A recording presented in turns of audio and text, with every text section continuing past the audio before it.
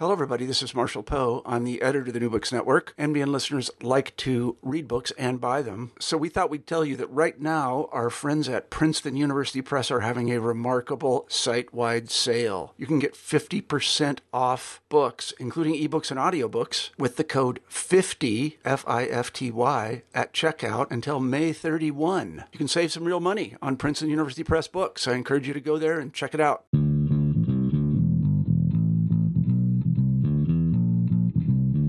Hi, I'm Kirk Megu, host of Politics and Polemics on the New Books Network.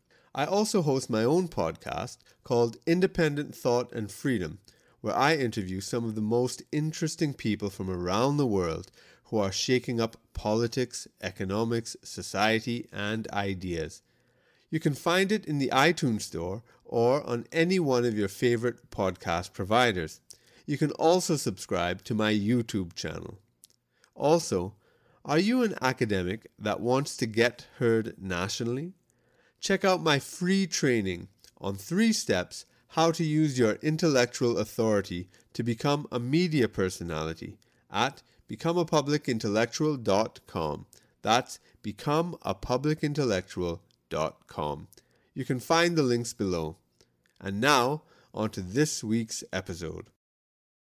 Hi, today my guest is Michael Rectenwald, author of the book Beyond Woke, published in 2020 by the New English Review Press. Welcome, Michael. Hi, Kirk. Thanks for having me.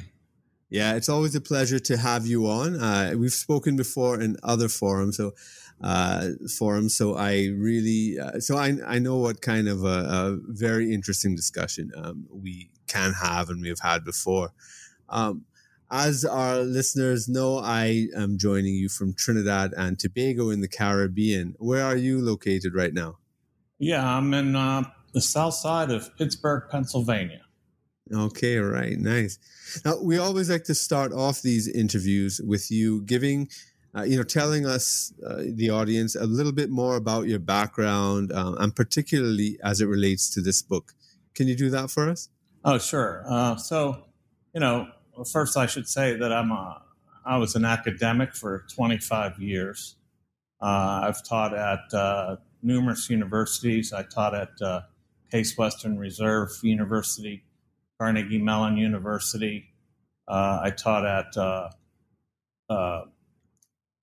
North Carolina Central University, Duke University, and finally at New York University, NYU. And I was my background academically is in what's called literary and cultural studies, which is a program in English, and it's a very politically charged academic discipline. So I was basically indoctrinated, or I should say, I became very steeped in the theoretical underpinnings of socialism, feminism, postmodern theory, et cetera, and I took that into my teaching, and it was basically informing my worldview as well. Right. So now that's interesting. You were, an advocate of a lot of these left-wing cultural studies ideas. Did you call yourself woke at the time? Well, that phrase wasn't out, Yeah. Even the phrase social justice wasn't really au courant at that time. And for example, something like toxic masculinity was not a phrase in circulation during my academic studies. At that time, it was something like phallogocentrism, Phallologocentrism. Phallologocentrism. Right. Yeah. So it's as the ideology was morphing to what it is today.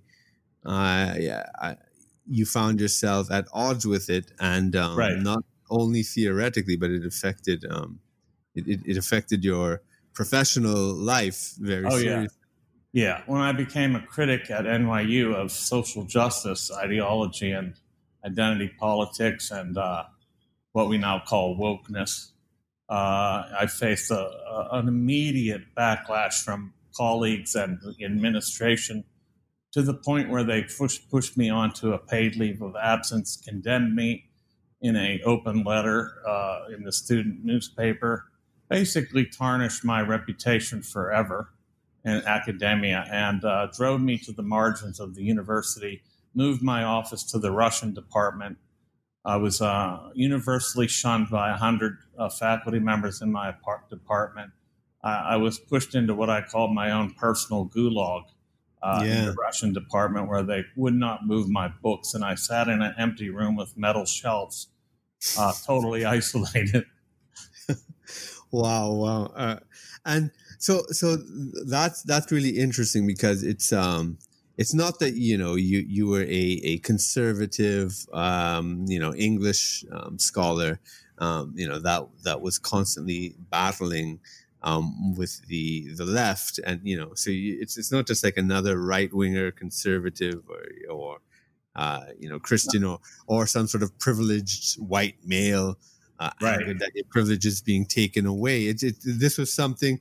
So you were like one of them, and then because you asked difficult questions or you questioned certain things, that they just wouldn't have it. Is that it? Yeah, that's right. I was farther left than the people that actually came out against me. At the moment that I made the critiques that I did, I was a left communist, and these people were just identity politickers, So I was actually further left than them. That's the real irony. So I critiqued identity politics. I said that the craziness of the identity politics of the left, for example, was an alt-right generator, That's what I was saying, that it was generating the alt-right, in effect, by virtue of its own insanity and things like that. This is what they took real offense to. Oh, wow. Like that. Yeah, that's really interesting. And it's parallel to a lot of other people on the left who've been criticizing identity politics, like Jimmy Dore, who I really love in the US. You have George Galloway in the UK with his Workers' Party, Brendan O'Neill from Spiked, who also was a Marxist, and they have a very heavy critique of identity politics. One, I think it was Brendan O'Neill, he said, they allow every identity possible except your class identity. Right. and that's right. And they allow they allow the class exploitation to continue, and it's sort of a mask for it. Would you say your criticism is kind of along those lines, or a little different? It was slightly different. I wrote as a Marxist, I wrote an essay called "What's Wrong with Identity Politics," and my argument was that instead of liberating the people that were in the categories of the subordinated categories, that it actually served to reify the categories and actually solidify their containment within those categories, instead of liberating them from the categories, which I thought should be the real objective. Because if the categories are the problem, then why not get rid of the categories themselves instead of reinforcing them through grievance studies and things like that? After all, if people are, in what's been called grievance studies since the article by, I should say, the big giant, multiple spoof, sort of like the Sokal hoax redux of the three scholars, Pluckrose and Boghossian, and I forget the third guy. If in fact this is grievance studies, if those scholars if those people that those scholars were writing about happened to be liberated from those categories, what would they have to do? Their enterprise would be kaput. So my point was, in that essay, What's Wrong with Identity Politics, and it's still up on my website, by the way, I argued that that identity politics aimed only at the equality of the categories, supposedly, rather than what would be more important would be universal human emancipation, which would require liberation from the categories themselves. Right. Now, You speak about liberation from the categories, and people on that identity politics left, let's say, a lot of them speak about abolishing whiteness. Would you say that lines up with your project? It would have, but the thing is that those people are effectively saying they want to abolish whiteness, but they don't want to abolish any of the other categories. Right. So they're trying to affect a kind of inversion of the social hierarchy. Whether they know it or not, that's what it would amount to. And that's what it is amounting to, an inversion ideology. It's an inversion ideology based on a kind of ressentiment, to use a Nietzschean expression. And they want to liberate people. They want to eradicate whiteness, I should say, without eradicating any of the so-called subordinate identities. Therefore, what they would end up with is merely a kind of inversion of the social hierarchy as they see it. Yeah. So it's not egalitarian at base. Yes, absolutely, absolutely. So let's talk about the title of your book, Beyond Woke. So can you explain what you mean by Beyond Woke and why it's important? Sure. It would be important to say that, first of all, that phrase is used by the woke crowd themselves. And I was trying to fool a few of them into buying the book, frankly. They mean by it sort of like a supercharged hyper wokeness. I've gone beyond just being woke and I'm really woke, and I am so woke that I know how woke you are and you're not woke enough, and so on and so forth. For me, it was rather something different. It's kind of like analogous to Beyond Good and Evil, in which Nietzsche's arguing about, surpassing morality. I'm talking about the supersession of wokeness, something that's not subsequent to it, but superior to it, something that is over it, very over it. And I mean by that wokeness is about herd compulsion, a herd mentality, and a compulsion to behave a certain way according to the dictates of groupthink, whereas I don't believe that moral behavior can be attained through compulsion of the herd, that it's an individual matter. And so to be truly moral is to be beyond woke, and to be truly free is to be beyond woke. Right. So that's interesting. That so it's again, in some ways, I suppose, would I be right to say that you may share some of the ultimate goals of let's say, liberation from oppression? It's not that you're against that, but that, this wokeness is something else. It's a herd it's a herd mentality, etc., as you described, and to be beyond woke is not necessarily to reject, I suppose the goals of liberation, no, but to reject that whole paradigm or path. Is that that's correct? accurate? I call wokeness woke totalitarianism. Right. I don't think it is any way liberatory at all. I think it actually is very, very, very much an oppression in itself. It's a form of control. It's a form of it's a totalitarian impulse behind it, and it's a way of destroying people. It has nothing to do with liberating anybody. It's a means of destruction of people, of the so-called enemies.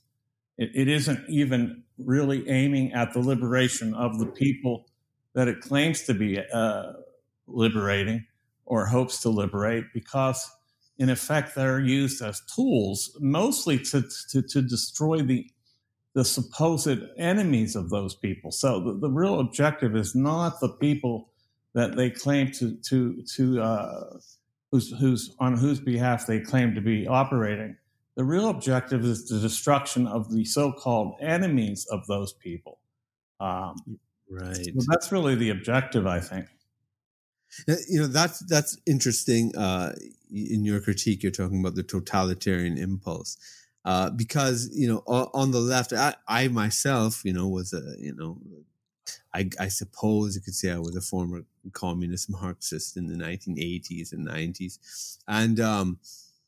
And yeah, one of the criticisms of Marxism and socialism and communism is that, all right, the ideals of I suppose, justice and the ending of oppression is great, but communism is in effect a totalitarian ideology, and it Yes. actually crushes people and whatnot. So as a left winger, were you, as a Marxist, as someone who wrote, Marxist tracts and so forth, were you also critical of the totalitarianism within Marxism or the communist groups that you were part of? Yes, I was a left communist, and that is, I was a left or libertarian communist who was very critical of the Bolsheviks and their what I thought was their usurpation of a working class movement and the establishment of a party dictatorship, which is and then became a state dictatorship. I believe that was an actual betrayal of the Marxist ideology, that it was not necessarily the case, and that it wasn't the object of Marxism. So I thought that those people had usurped Marxist ideas and used them to effect a political dictatorship, whereas it wasn't necessary, I thought.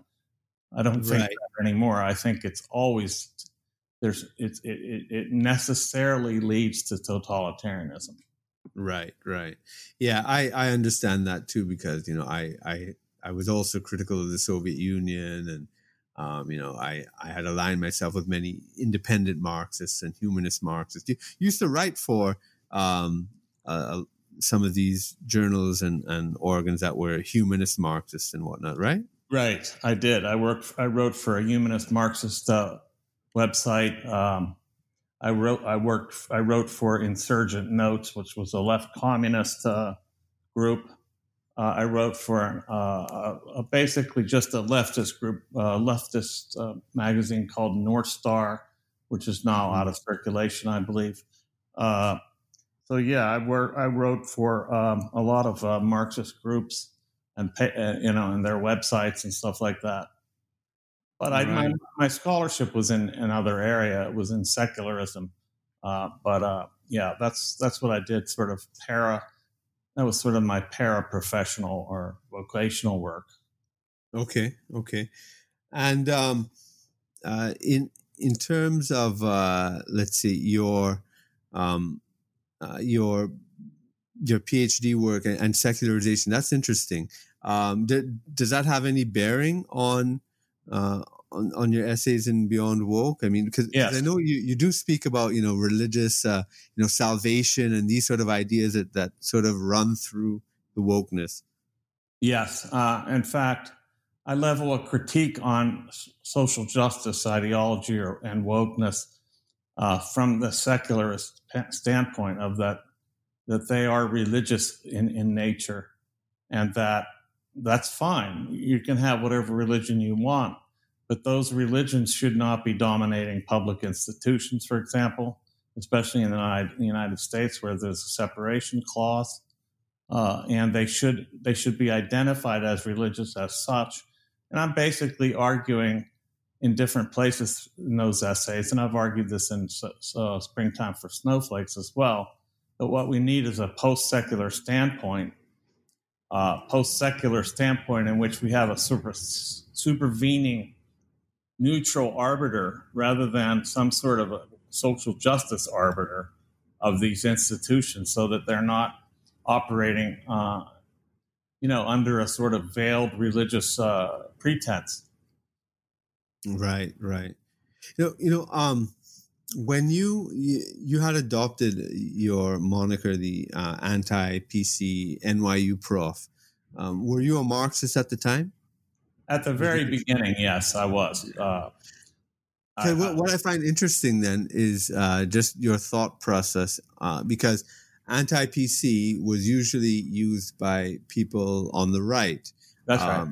And so you had still considered yourself on the left, but you used that sort of moniker. So what was your thinking at the time? Well, I wanted to critique social justice and identity politics, and to critique them from the left. But I was sort of playing with them by virtue of calling myself anti-PC, and I wanted to show that you didn't need to be right-wing to be anti-PC, that in fact you could be left and be anti-PC, because PC ideology or PC culture, PC enforcement was very dictatorial, and I disdained that in itself. I disdained dictatorial ideologies. My enemy was always totalitarianism. So, so that's why I adopted that moniker. And then I started to tweet these things. And then whenever, these critiques of like the bias reporting hotlines in the university, the safe spaces, the trigger warnings, the no platforming of speakers. And then when I did, they picked up on it. The newspaper, NYU newspaper reporter, the student newspaper reporter wanted an interview. I did the interview. Within 2 days of doing that interview, I was pushed out of the university. Well, I pushed into a paid leave of absence. I was very strongly coerced into it, and then condemned by this group called the Diversity, Equity, and Inclusion Group, who really lambasted me in these Orwellian terms. It was unbelievable. Yeah. It was like a tribunal, and they actually declared me guilty. like Kafka. Mm-hmm. Yeah. Very much so. And so then what happened is I started to see the totalitarian impulses behind leftism in general. And it just, and I recall this in my essay in Beyond Woke. It's called First as Tragedy, Then as Farce, or How I Left Marxism. And in that essay, I recall how it was the totalitarian, underbelly of leftism that lay just beneath this egalitarian veneer that really scared me the hell out of it. And it woke me up. It was a trauma. So yeah. I really don't think that people change their worldviews based on simply argumentation or something like that. I really think trauma is really, or something like trauma is necessary for these kind of a gestalt shifts that I had. And I had a gestalt shift. It just all switched almost instantaneously. It was just like an immediate, pivot, and I saw the world entirely differently. It was really quite extraordinary. Yeah, I really identify with that. We are around the same age, and right. Growing up in the 70s and 80s, to be a free thinker kind of led you to Marxism. Because that's right. It was a kind of outre. It was taboo. Right. So a lot of free thinkers went there, but then, as you discovered, as you say, underneath the surface, they're not really free thinkers. No. That's what you found, is it? I found it to be absolutely prohibitive of free thought. That in fact you had to embrace, repeat, rehearse, and regurgitate a certain point of view and perspective constantly. And everything had to be seen in the same way, that everybody had to adopt the same positions with reference to everything. And that, there was this whole set of ideas that you must adhere to. And if you deviated from any of them, you were in deep doo-doo, you would be attacked and everything else. So, I found that it was just prohibitive of free thought. Right. Now, to get back to the book, so the book is a collection of essays that were written between 2016 and 2020. You cover themes like social justice, postmodern theory, political correctness, socialism, communism, corporate socialism. These are some of the things you talk about. Now, during that period, you also wrote two substantial books: Springtime for Snowflakes, Social Justice and Its Postmodern Parentage, and also The Google Archipelago, The Digital Gulag and the Simulation of Freedom. So how does this book relate how does this collection of essays relate to both of those books? Does it give a kind of background to them? Well, it overlaps. Yeah. It overlaps somewhat with some of them. It overlaps with Springtime for Snowflakes in that I do go over I do have essays in there that in Beyond Woke that recapitulate to some extent the history that I underwent in academia, particularly at NYU. But it doesn't go into the deep theory in the way that Springtime for Snowflakes does. Springtime for Snowflakes is a memoir of my academic career, and that is inclusive of my graduate work. And that's the real meat of that book. Chapters 5 and 6 go into very deep theoretical waters to try to find the roots of social justice ideology. In Beyond Woke, I do treat some of that, but from a much more colloquial perspective, language-wise and so forth. So you don't have to have a PhD in theory to understand what I'm talking about, although I tried to break things down as well as I could in Springtime for Snowflakes so that it would obviate that as well. But it also treats other topics, like, for example, corporate socialism, which I really don't get into. That's something I developed later. I do go into how I left Marxism. I do go into more critiques of social justice. There's a history of social justice in there in Beyond Woke, which traces it all the way back to 1842 when it's first used by Luigi Tapparelli, the Jesuit priest. Yeah. And there's a lot more in there. I think it's kind of a nice compendium of works. They're all standalone essays. They can be read in any order. Some of them are 2 pages, some of them are 25.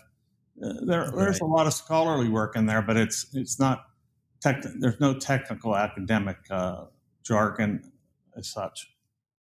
Would you say there's a centerpiece essay in the collection, or maybe a core of essays? Yeah, I mean, I think the best essay in there is called First as Tragedy, Then as Farce, or How I Left Marxism. And that goes into the history of my departure from Marxism, but it goes into it from the standpoint of reading Whittaker Chambers' book, Witness, and then comparing my experience to his.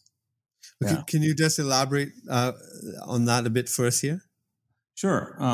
So Whittaker Chambers writes about how in the Soviet Union there was this German Marxist who traveled to the Soviet Union, and he was over there, and one night he heard the screaming of people that were being drug out. Somebody was being drug out of their home, probably taken to the gulag or about to be executed or something like that. One of the two. And it just snapped his consciousness. And he just said, that was it. That was all it took. So I talk about how I heard screaming as well. It was different. I wasn't living in a socialist or a Soviet state. I wasn't living under communism, so to speak.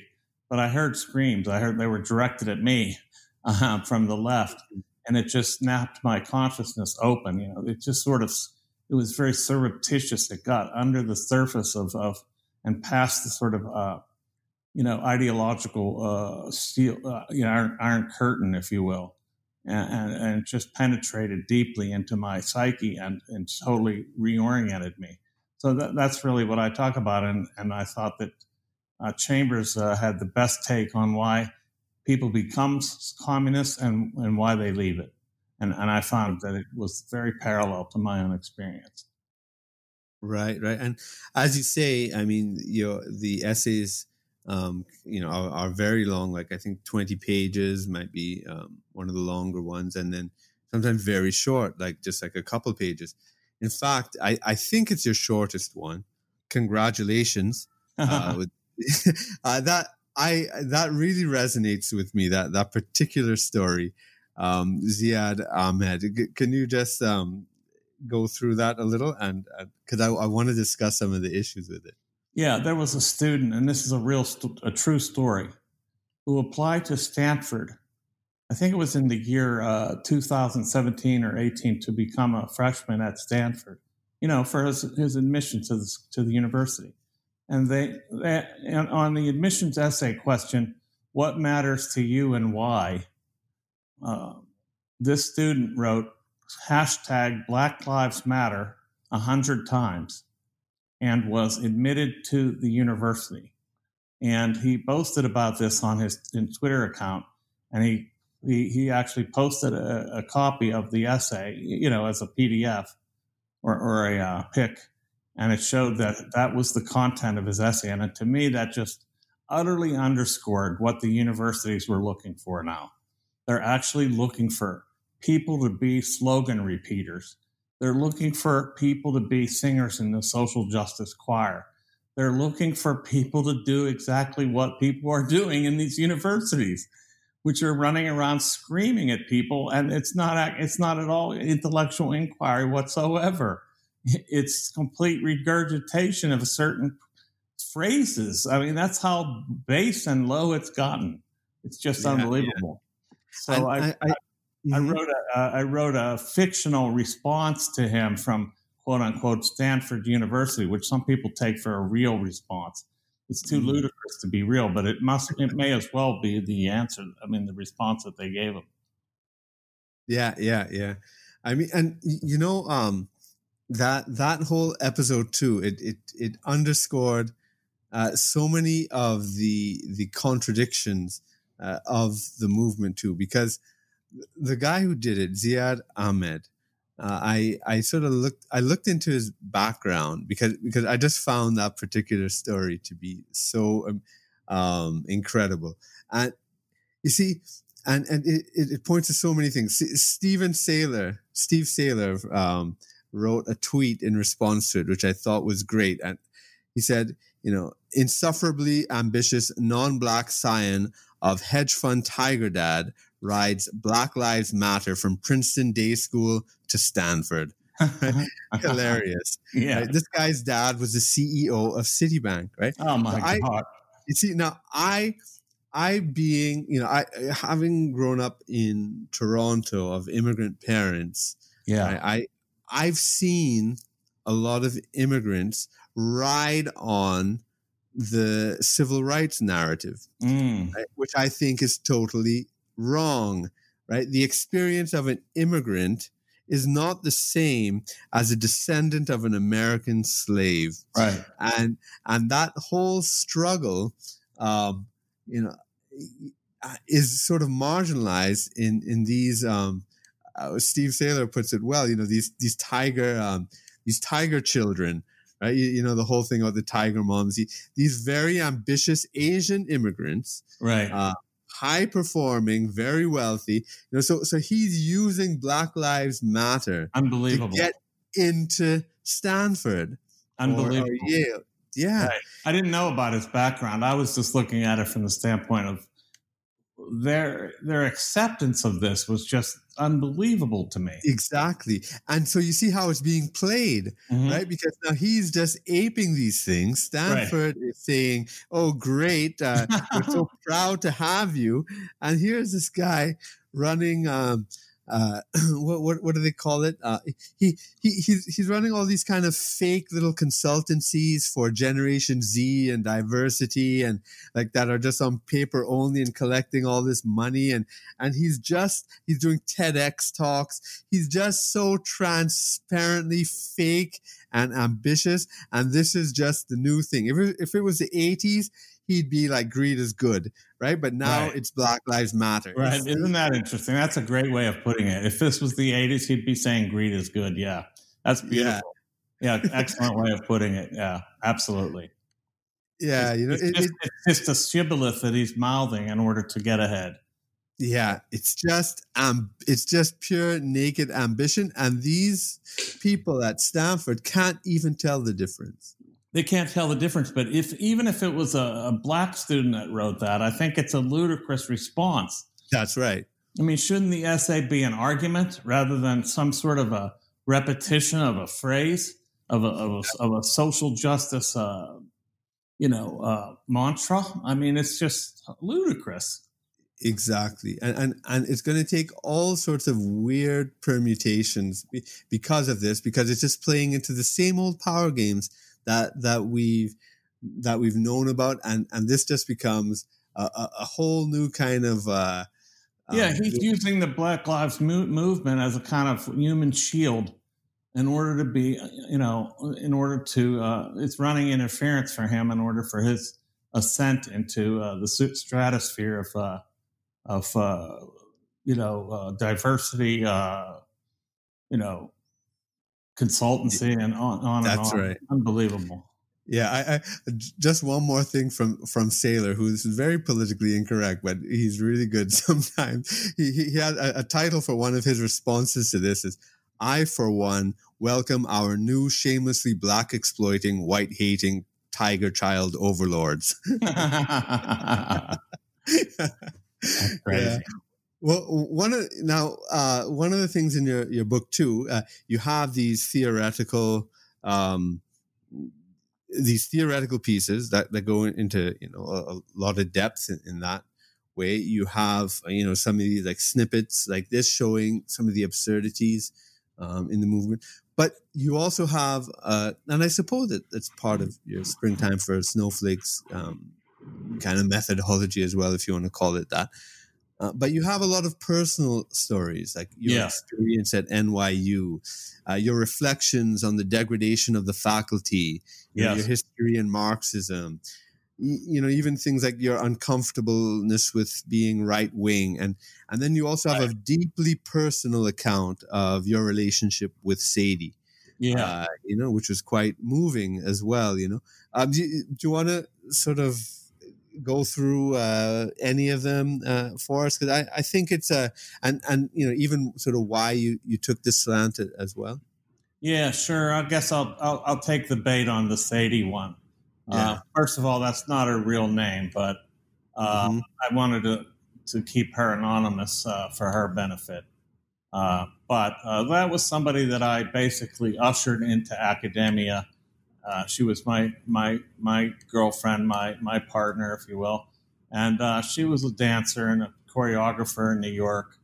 And we met and fell in love. And she really wanted to become an academic because, she saw the insecurities of being a choreographer and trying to make it that way forever. And, she had done it. And so I basically translated her dance career into academic terminology, and I basically packaged her for academia. Let's put it that way, and helped her get a job at a really well-respected little college in Pennsylvania, and a little private school, and then when she got there. She became, grew more and more insufferable by the day. She started like all these ridiculous statements about how she was a feminist. And oh, by the way, the title of that essay is called "Have You Found That Place That Makes You Want to Swallow Its Rhetoric Whole?" Right. And which was just something I picked off the internet by some feminist Marxist type. It was basically saying what she would accept for a mate, and they couldn't say this or that, and so on and so forth. Anyway, she swallowed the rhetoric whole, I should say, of everything, and she became insufferable. All of a sudden, she was a radical feminist. She started seeing what I call a fainting couch feminist therapist. She became the archetypical prototype, archetypical social justice warrior type, and it was just unbelievable. So our breakup really had to do with that. It was all coming at the same time that I was coming out against it. So, it all reached the peak at the same time. So at the moment my relationship with NYU became very fraught. Parallel to that, it was happening in my personal life. So I really had a lot of upheaval at once. It was quite a traumatic time. So I read about that in that essay.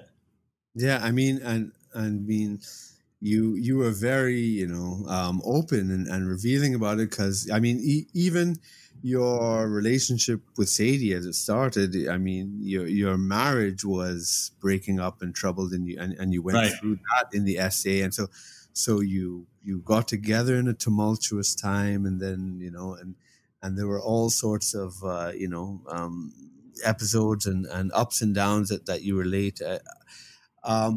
It was a point. I mean, what I sort of got from it, in reading it too, was that you're kind of showing the personal consequences of this ideology, the way it manifests itself in people's life histories, and causes this severe interruptions and problems. Kind of, is that what you're trying to show?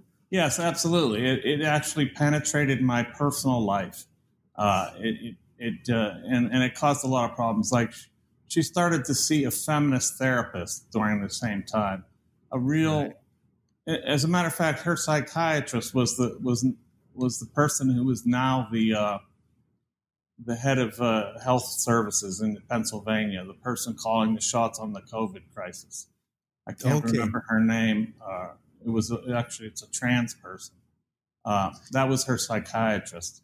Her therapist was also a radical feminist, and all of a sudden her language use all started to change, and so did our whole relationship history. She started using different ways of talking about it. All of a sudden words like abuse came in, and there was nothing abusive about our relationship, but now all of a sudden these new words came in and reframed the whole relationship in a different with different terms, and it ruined it. As soon as that word abuse was introduced, that was the beginning of the end. Yeah, it really showed in a very deeply personal way, some of the insights of Orwell about language, how language itself shapes reality. Yeah, absolutely. Once the language changes and the words' meanings change, and there's a certain dictatorial use of language that has to be abided by, you're on your way to a very totalitarian way of being, and it starts to alter reality. Absolutely. By the way, just out of interest, did Sadie actually read your piece? I have no idea. Right. Yeah, I don't know. I want to point out a connection I see between Sadie and Zaid Ahmed. Because, you talk about Sadie being a radical feminist, right? And I mean, the story you present is so rich with detail. That's what makes it so interesting as well. So, she became a radical feminist, but she was a spoiled, privileged, right? So again, she was writing all of this, and then she got onto this manicured kind of university campus that you've always aspired to, right? And she was there, and she rode first of all, she rode my coattails. I wrote every document she ever submitted to her college, everyone, all the way through the tenure file, every document in her tenure file as well. Right. Yeah, you were, the story goes through that. And again, what I see in that is these amoral social climbers. Right?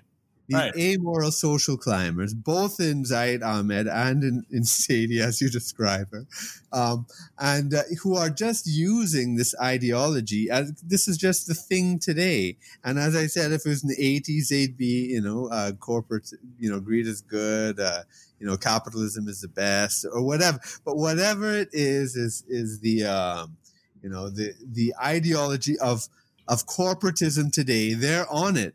And it just so happens that SJWism is the corporate ideology of today. It's so corrupt. Let me give you an example of how she was. Like, we would go to a swimming pool, in the suburb of a small town in Pennsylvania. I won't say which one. It'll give away her college and then her. Right. And if there weren't any black people at the pool, she would go, "There's no black people here." And I'd be like, so?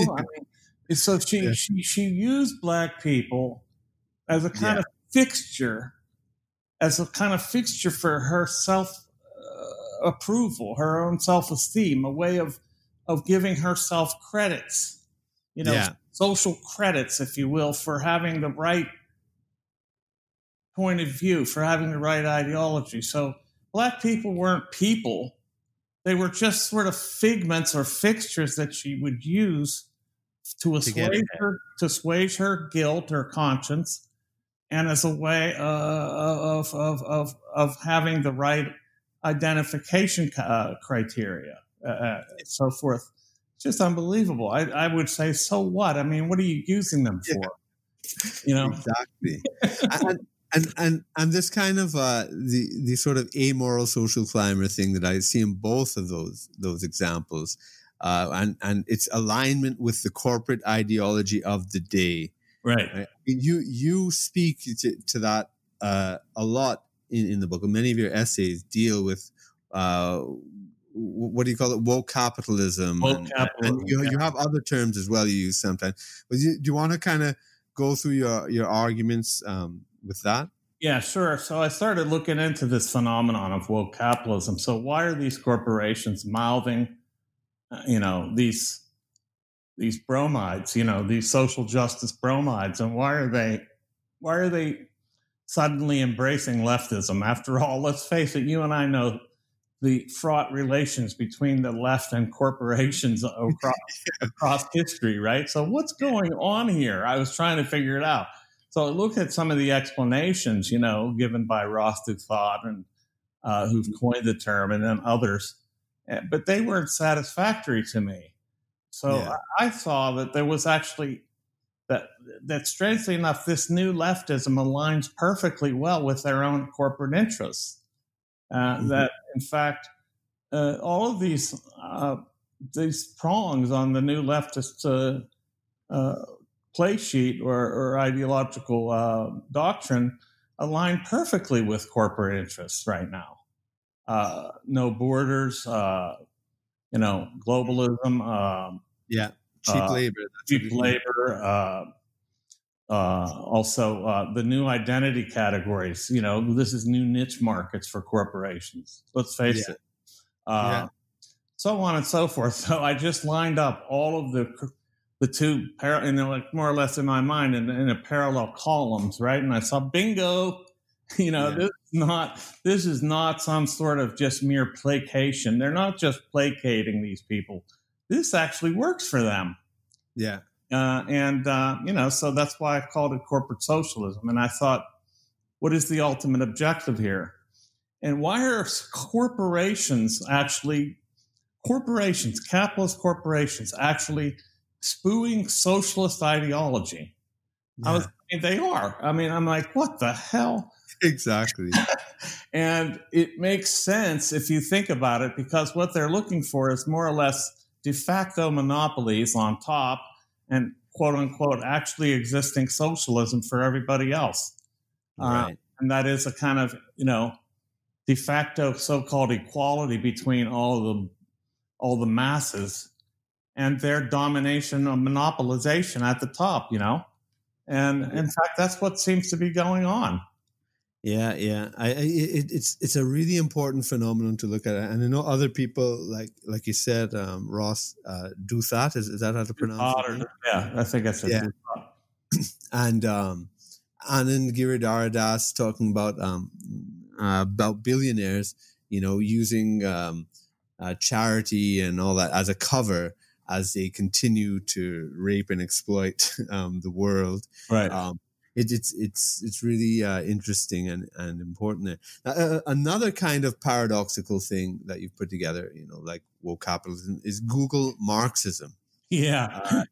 You want to kind of go through that a little?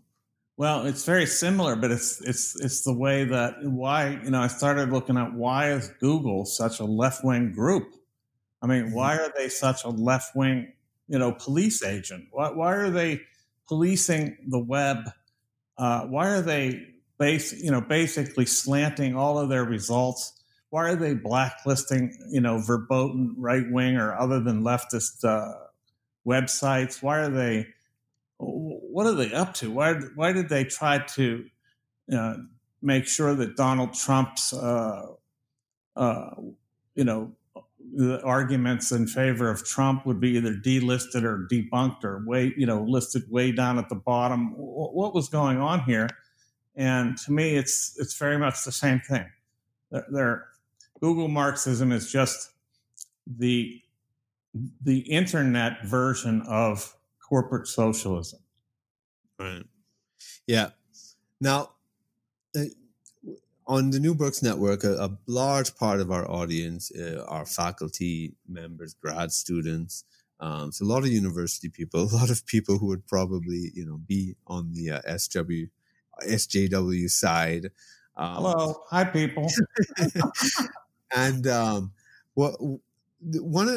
think an interesting chapter essay you have in this, which resonated with me because I witnessed it too as an academic, the destruction of the faculty.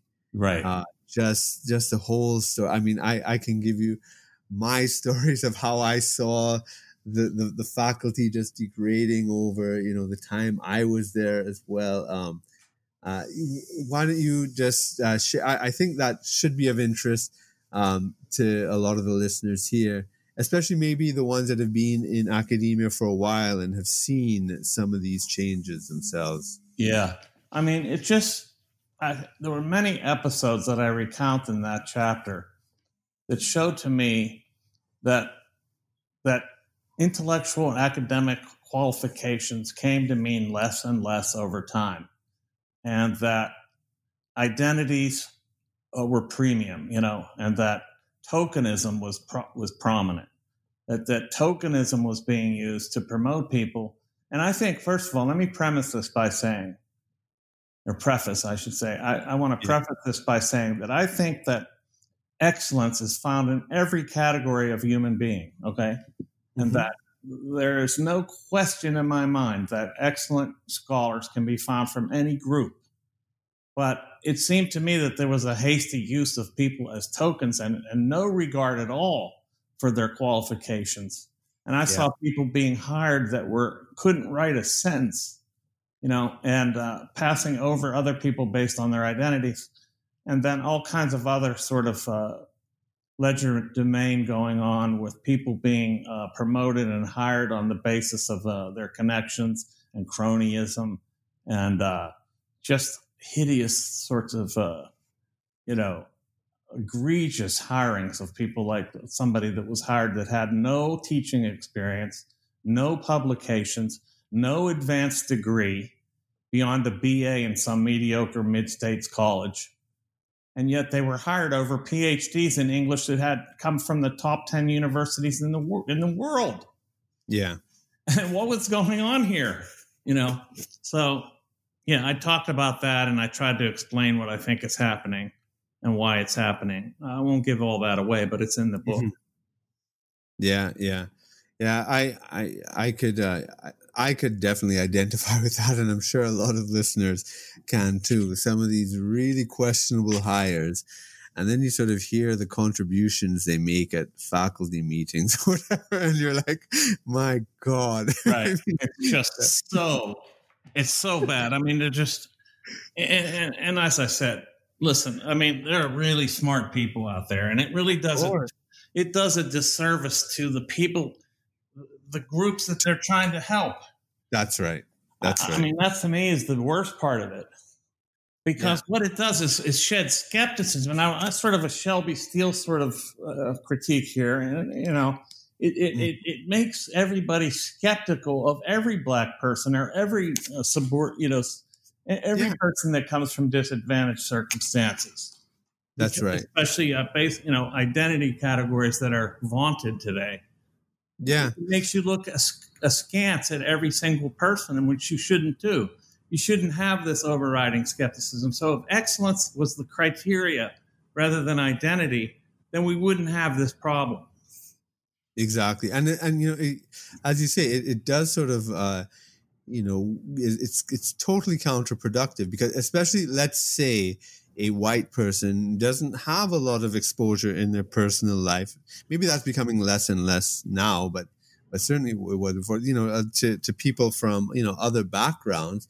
And then the only one they have is this underqualified, nincompoop who's, in your faculty. It's not going to, reflect well on their general impression at all. It doesn't affect well. Yeah, they'll start thinking, oh, I see. This is the best that group has. And that's just not true. That's right. It's just not true. So it's a sad circumstance, and it's really hastily done. It's really sloppy administration. It's just the sloppy plugging and playing of social group, identity politics as the main sort of rule under which all of this is conducted. Instead of a kind of indiscriminate search for excellence, which I think has to be first. Absolutely. Now where do you see wokeness going? Well, you see where it's going right now. I mean, it's that's why I call it woke totalitarianism. It's going insane. It's becoming violent. It is becoming cancel culture to the max. You see people being canceled from editors' positions at the New York Times, the Philadelphia Inquirer, other papers, magazines all over the country. People that make any kind of flub verbally, any phrase that's off is suddenly gone. I mean, this is really we're in a Maoist cultural revolution of sorts. Yeah, and a Soviet sort of and if you think that cancel culture is new, take a look at the Soviet Union and China. Yeah, it's not new at all. That's where we're on. We're in a really bad place. Whereas it's gotten to the point that free thought is absolutely verboten, really. Mm-hmm. I mean, do you think that there'll be a resistance against it that would break it down? Will it collapse under its own contradictions? Will they eat themselves, or they're eviscerating the culture. Yeah, they're eviscerating the culture as it is, right? So we're going to reach a real kind of low state of cultural meaning and potential and viability, whereas it's just going to destroy so much that we'll be left with a kind of ruins, a cultural and civilizational ruins that we'll have to, then we'll see who reconstructs it from there, right? I think it's just going to lead to a total evisceration of our society. I'm sorry to say. Yeah. Well, would you say that there's a message from this book, this collection of essays, that you'd like to leave your readers with? Yes, get beyond woke. It's both a byline and an admonition. Are there any projects you're working on right now? I know you're writing a new book. I'm writing a novel, actually. A novel, okay. Yeah, I'm 20 chapters into it. It's probably 25 long. It's called Collective Mind Virus. And, and it's sci-fi. It is dystopian, but I won't give away the ending. Sure. It's about retaining the individual which is an individuals who are under constant threat of the self-erasure by an overwhelming power structure of conformity and mind thought control, which is done in this book through technology. Yeah. You can just get your material from the newspapers now, can't you? Yeah, that's right.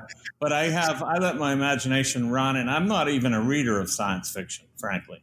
So I don't know where it overlaps with other things, and I'm glad I don't, because that would inhibit me. That's been said before. I set up the world.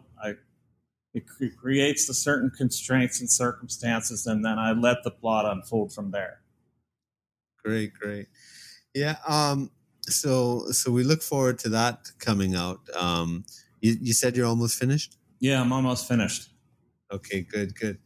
So for your listeners that want to get in touch with you and your work, how do you have a website? Yeah, I know everything can be found at michaelrechtenwald.com. It'll connect you to all my essays that aren't published in the Beyond Woke book or elsewhere. Well, there's a lot of published essays on there. It's just they're not in Beyond Woke.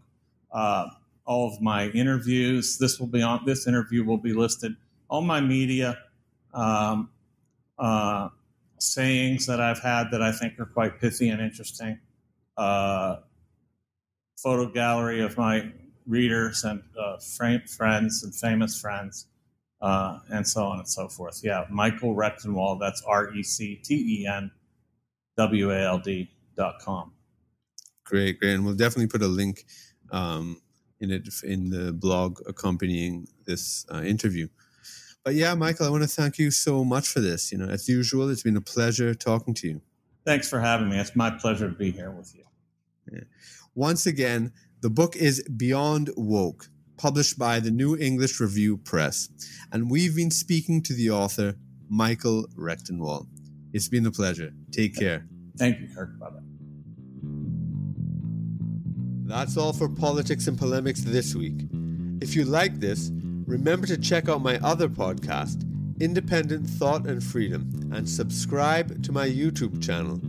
Also, if you are an academic and want to get heard nationally, check out my free training at becomeapublicintellectual.com. Thanks, and see you next week.